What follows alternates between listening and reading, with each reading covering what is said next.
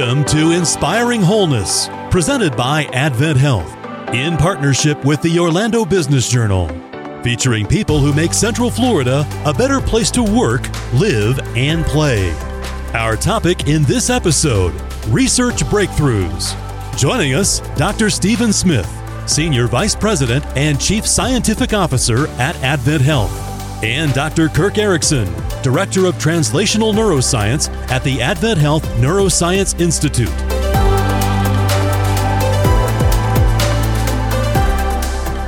Well, Dr. Smith and Dr. Erickson, thanks to both of you for joining us. And Dr. Smith, I want to start with you. We've heard AdventHealth's research efforts described as one of Orlando's best-kept secrets. Could you maybe talk about the impact on our area from these efforts? Brian, we are a well-kept secret here in Central Florida, Orlando. We have over 300 trials open at any particular time that our community and patients can participate in. And it spans really a broad spectrum, going all the way from clinical trials. We do population science studies.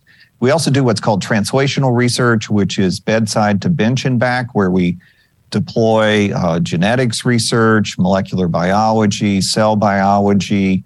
It's quite a broad swath. And to answer your question specifically, the impact's very interesting. Over the last 14 years that I've been here in Orlando, we see that our patient populations in our community actually understands now a little bit more about what research is and how participation can actually not only help individuals, but can help us all do our work in healthcare better. We learn things that then incrementally and sometimes with big breakthroughs, it can really move the needle on how we think about different diseases and different treatments. So I've been really impressed, Brian, with the response of the community here to what we've done at AdventHealth over the last decade. And it's an exciting time to be working again with our communities to be able to bring the opportunity to participate in research, particularly as a care option, treatment studies in particular. How important is it to do this research here locally versus maybe relying on outside research? Yeah, it's very interesting, Brian, that you asked that. And I'll say interesting because the process of research changes the way that we think. And that's for our physicians, for our PhD scientists.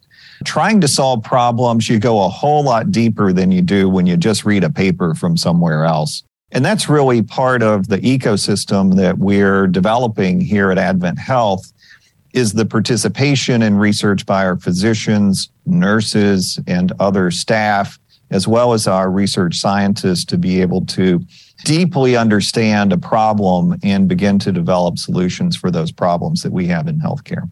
Yeah, it sounds like there's really a buy-in among the entire staff when you do that, right? Oh, absolutely. I like to say all the time, research is a team sport. A lot of times we think about a professor sitting in a laboratory with maybe a student around or something like that as a means of breaking new ground. Healthcare research and clinical research in particular, this translational area, is a team sport. It takes all kinds of different people to participate. Nurses, different staff members, we have physicians, we have PhD scientists. You'll talk to Dr. Erickson here in just a few minutes.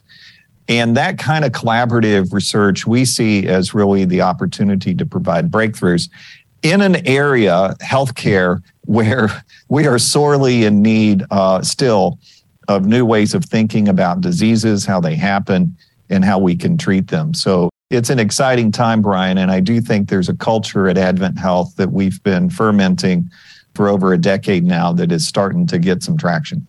I know we're all excited, too, to hear about maybe some of the biggest research projects on tap right now and talk about the importance of each for the regional healthcare ecosystem. Yeah, it's interesting. We think of developing research in concentric rings. We have several hub hospitals here in Orlando. And then we've been pushing over the last, I would say, half decade or more to try to move that research ecosystem out to some of our outlying hospitals. And in fact, we're now doing research in multiple different parts of the country from our corporate headquarters here in Altamont. So it's really exciting to be able to bring research trials in particular out into the community because oftentimes clinical research is a care option. So I'll give you an example. If you have cancer, we're always pushing the envelope to create better cancer treatments. And so we have a big portfolio of clinical trials in cancer, and getting those out into some of our outlying hospitals and clinics is really important because we want everybody to have access who wants to participate in research. And so that's been a big push for us here in the last half decade. And Dr. Smith, there are so many different things you could choose to tackle here. What do you choose? Which areas do you focus on as far as research, and why? So we listen very carefully to our communities, to our physicians and nurses, and essentially we put our ear to the railroad tracks to listen to what are the problems that are out there that we believe we need to be working on. And so that goes all the way from our neonatal intensive care unit to the other end of the spectrum of age. And that's how we scoop up these problems. It comes from our physician scientists, it comes from the administrative folks, it comes from nursing, and we integrate those to try to understand what the big problems are, and then that's where we deploy our research teams. We did that in the middle of the pandemic, for example. We had COVID research that we hadn't thought of, prior to the pandemic. That's a very acute example, but we use that same idea to say, okay, what are the problems that we anticipate, or what are the problems we're having right now, and then deploy. Now, what are some of the biggest research breakthroughs in the past few years, and would you maybe share how they came about? Yes, I'll give you a couple. It's interesting. I'll give a cancer example here that we think is incredibly important for our community. There's been a revolution, and you may have heard about some of this, Brian, in cancer therapy, the so-called immunotherapies, how one can harness the immune system to actually fight your own cancer. And so that's been a big breakthrough in the last decade in oncology. It started in lung cancer and in melanoma, a kind of skin cancer, and now we're seeing it really move into other cancer areas. We just had one of our clinician scientists publish a paper in JAMA Oncology, a big journal, around a novel kind of immunotherapy for gynecologic oncology cancer like ovarian cancer, and a big breakthrough there. It's a fabulous way that we can think about harnessing the immune system to attack cancer. And that's not just in that space, it's really all across oncology now, and trying to unlock the ability of the immune system to fight your own cancer. We're really excited about that, Brian. We're making additional investments in what we call phase 1 or early phase research. We opened over a year and a half ago now an early phase research unit down at the Celebration campus near Disney. And that thing's going gangbusters. It's attracting patients who participate in really innovative immunotherapy trials, and we're excited about that. It's a big kind of gradual but very important breakthrough area in cancer therapies.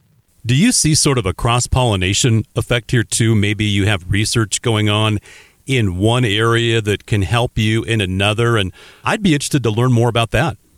Well, Kirk's going to talk about that here in just a few minutes, in the ability to cross-pollinate, for example, metabolic disease research, which is kind of my background. And Kirk and I have been talking a lot about that interface, which he'll tell you more about here in a few minutes.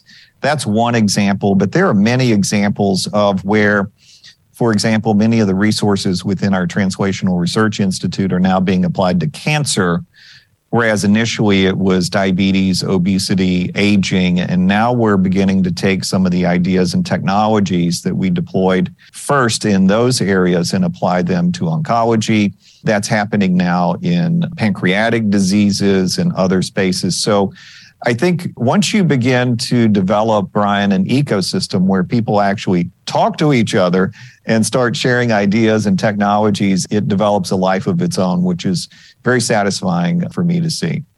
That is great to hear. And Dr. Erickson, want to bring you in. We've seen a number of breakthroughs related to cancer research, but few when it comes to making much headway in understanding Alzheimer's disease. It's a great mystery.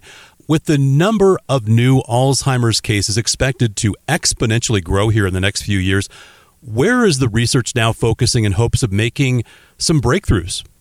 Yeah, Brian, this is a very important and interesting question. First of all, we've made some exciting breakthroughs actually in the last year in Alzheimer's disease research. We've been learning for the last maybe decade or so that the aging brain, as we get older, our brain doesn't just deteriorate or atrophy and decline inevitably. There's things that we can do about it, and the brain retains some of its capacity for modification. And some of my previous work and others in this area of science have discovered that the brain retains this capacity even into late life. And recently, pharmaceutical companies have taken advantage of this and have found some drugs that can actually modify Alzheimer's disease pathology. So this is really remarkable. This is the first time this has ever been discovered and is out on the market and is being advertised. So we're expecting more of these breakthroughs. There's still a lot to learn, but this last year has been really quite impressive. So I see a lot of hope. I see really a lot of hope in the direction that we're going for not only pharmaceutical interventions, but for our basic understanding of brain function and the ways that we can capitalize and leverage the natural properties of the brain to maintain function and even improve function when something bad happens to it. You know, it'd be great if there was a pill we could take, and it sounds like at some point maybe there will be, but we hear more and more about the role of physical activity on brain health. You know, being active is so important. Can you talk about that? Yeah, this is one of the areas that I think that we really know the most about in terms of factors that affect your brain health. Quite often people will ask me, is doing crossword puzzles going to maintain my brain function? And I think so. I would hope so to some extent. But actually, to be honest, some of the best medicines, lifestyle factors that we have for the brain actually come in the form of diet and physical activity. And physical activity probably ranks the highest on the list, primarily because we have the most data to support it right now. So we know that when you become physically active, it induces a whole cascade of various things happening, not only in your muscles and in your body, but also in your brain. And one of the things that happens is your brain produces new neurons. It produces new neurons when you exercise, and it produces these new neurons in a brain region critically involved in memory formation, and that this brain region also deteriorates with Alzheimer's disease. So there's a very close link between the brain regions affected in Alzheimer's disease and the brain regions that are affected by engaging in physical activity. So there's a lot of interesting links there. And we've known now for quite a few years that if you are able to maintain a physically active lifestyle, you are going to show a reduced risk of developing Alzheimer's disease later in life. So there are things that we can do now to try to reduce our risk of developing or preventing Alzheimer's disease or cognitive impairment in general from occurring.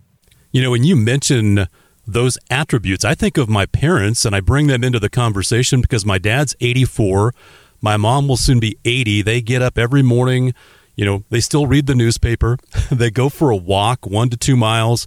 And they have a garden, and I've always said how important that garden is because you talk about physical activity. It doesn't have to be getting on a treadmill or lifting weights, but my dad's out there pulling weeds, building fences, tending to his garden. Yeah. I've always said how important that is, not only in your physical, but also in your mental health, right?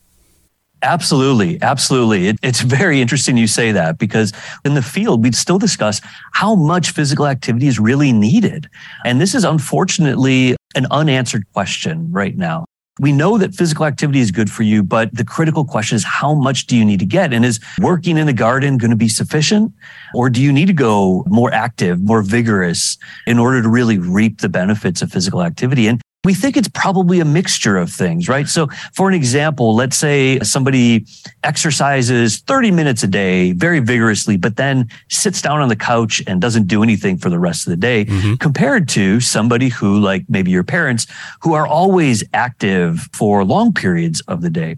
What are the differences in those activities and the impact of that type of duration or the amount of activity that those examples are giving us for reducing the risk for Alzheimer's disease? So these are are really important questions. And that's some of what the science is happening here. We're trying to answer some of those questions so we can make very clear prescriptions for people who want to reduce their risk or are trying to reduce their risk of developing Alzheimer's disease. That's great to hear. This is kind of a tough question, but I'm going to ask it. I guess it would depend on the individual, but maybe if there's one simple thing someone could start doing today to protect their brain health, what would it be? The one simple thing, maybe it depends a little bit on what the person is already doing. I have to qualify this statement, but I have to say that my number one recommendation is physical activity. We have the most data around the benefits, and we know how it affects the brain. We know that typically physical activity levels decline as we get older. And so try to maintain activity. Try to keep yourself active, physically active. And by maintaining that physical activity, you will keep your brain active as well. And so this is probably my most important and biggest recommendation. Now, the other component of this as well is that whatever keeps your heart healthy typically is good for your brain. And so when we come back to physical activity, it's probably not a surprise for any cardiologist or neurologist to hear that physical activity is good for your brain, because we know that what's good for your heart tends to be good for your brain. And so take those messages. We've been delivering those messages for a long time about how to maintain proper weight, how to maintain blood pressure, how to maintain a healthy heart. And it turns out that those things are very similar, if not identical, to maintaining a healthy brain. We all hear it. We have to get out and do it. It sounds like it's this activity piece. And Dr. Smith had talked about the research here, and I want to kind of bring this full circle too and talk about the research and how that plays into the overall health ecosystem as it applies here. Yeah, it's really important for everyone to understand that, first of all, science and medical science in particular doesn't just happen with clinical patients. Obviously, patients are an essential piece, but we also I want to understand brain function and prevent a disease from occurring, right? It's much better if I can prevent it than trying to figure out ways of treating it once it's already occurred. So we need to understand both sides of this, the whole spectrum. And so we need people to be engaged in research. We need the community to be engaged in research from those people who may not have a disease, may not have a condition, but are interested in learning more about how to get involved, how to contribute to those people who are patients and have some condition that is affecting their lives. So I think that this is really important. And science is the basis for all of our discoveries and all of our innovation, our newest approaches for tackling a disease, a condition. We wouldn't be here without our science. And as Dr. Smith was saying, it takes an entire community, an entire village to really produce the types of results and breakthroughs that are going to change the world. That's exactly what I was thinking as you said that. When people hear research, they think of test tubes, they think of data, they think of, white coats and all that. But, the approach that you're taking, might start with a doctor at the street level who sees a patient and says, you know what, this patient's doing really well here. And what is it that they're doing that is making them well, right? And really implementing that into this, and that knowledge that you're getting from your patients and the entire community is so important. Absolutely. Absolutely. And this is the reason why it's important to educate. It's important to not only think about the science, but to educate the community about the science. And this is, I think, something that both Dr. Smith and I hold very dearly, is that we want to communicate our research, the importance of the research. We want to make the community understand not only what we're doing, but the impact that we're having, the way that we're trying to shape the world and shape the field of medicine. You can be in the trenches or you can be at the top administering everything, but it takes everyone in between to get this work done. Yes, so many important roles. I'm curious for you, Dr. Erickson, what brought you into the research space? You could have gone a lot of different directions with your career. What was it about research that interested you? That's a very interesting question, Brian. I have always been interested in the brain. And when I have to admit, when I was in college, I didn't really know exactly the direction that I wanted to take until I entered into a laboratory that was doing some memory research. And I developed my own research paradigm to test a particular memory phenomenon that actually still today remains a bit of a mystery. And the professor that I was working with, she was extremely supportive and really promoted my creativity. And I love the creativity around science. And so she really promoted the creativity, the thinking outside the box. And I fell in love with it. And I realized I didn't want to pursue anything else. This is what I wanted to do, and kept continuing down that track. Well, we're glad you did. And Dr. Smith, how about you? What was it that brought you into research? I had great mentors, which is exactly what Dr. Erickson was saying a few minutes ago. I had people who slowed down and had a conversation and looked over the shoulder and were encouraging. There were programs when I was in high school, actually, where we had an opportunity in the summer to participate in research.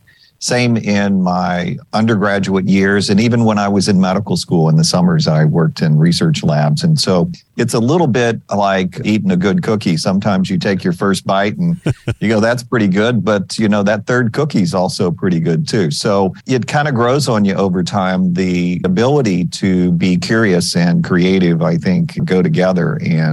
But mentors and systems to entrain young people into STEM, the different areas of science, engineering, mathematics, I think is incredibly important. And how important is it at AdventHealth to continue that curiosity? I mean, everything you talked about, this is why you get out of bed every day, right? I mean, this is what gets you going, right? Yeah, there is a concept out there called a learning healthcare system where everybody's curious. It's not just the researchers, it's the clinicians, it's the administrators, the people who have all the data about health outcomes. And I think curiosity and humility are two big components of what a learning healthcare system is. You have to care and explore, and you have to not always know the answer. And I think once healthcare systems get to that point, it's a flywheel. It keeps moving, and you keep learning, and you keep challenging each other with data and ideas, et cetera. And that's one of the things I love about AdventHealth right now is that we're in that mode where we are challenging each other around, can we do better? And if so, how can we do better? And it may be a paper we read, Brian. But as I said earlier, the ability to conduct research, I think, sharpens our cognitive abilities to ask hard questions and to try and answer them. So it's a great time in healthcare right now, Brian. And for our listeners, I would hope that they challenge themselves in the business world in the same way. I'm pretty sure some do. And it's exciting to be able to be curious and solve problems. It's very, very positively reinforcing. Well, that's great news for all of us. And Dr. Smith, what inspires you to feel whole? Well, Brian, I'm really big into community right now. It's how we work together as teams, not only in the workplace, but in our personal lives to solve problems, to work through challenges. There's something about working with others that makes life better. I try to build community, certainly within my work and with my friends. I still stay in touch with people I've known since high school and college. And I think those kinds of networks where you can just pick up the phone and call somebody and work with others to solve problems, I find that extremely rewarding. And it is part of being whole, is being in community with others. So thanks for the question, Brian. I think it's a great one. And Dr. Erickson, how about you? What inspires you to feel whole? Yeah, I have to spin off of Dr. Smith's comment a bit because I agree with him. And I would also have to say that my colleagues, the team that I work with, my fellow scientists, that we do science together and publish and think creatively, this is exciting to me. But it also goes beyond that. And I think Dr. Smith is alluding to the entire community and the entire community around me. And that includes my family, and it includes my friends, and it includes people that I can chat with and talk to, and being able to be here and share with you the amazing work that's being done in this space. And these are the types of things, this right here is what makes me feel whole. Well, Dr. Erickson and Dr. Smith, we appreciate both of you taking a time out to join us on the podcast. Thank you, Brian. It's been great to be with you today. Yeah, thank you, Brian. It's been great to be here. This podcast is not intended to be a substitute for any professional advice or medical advice, diagnosis, or treatment. The views expressed by our guests are their own. Their participation in this podcast does not imply an endorsement by them or any entity they represent.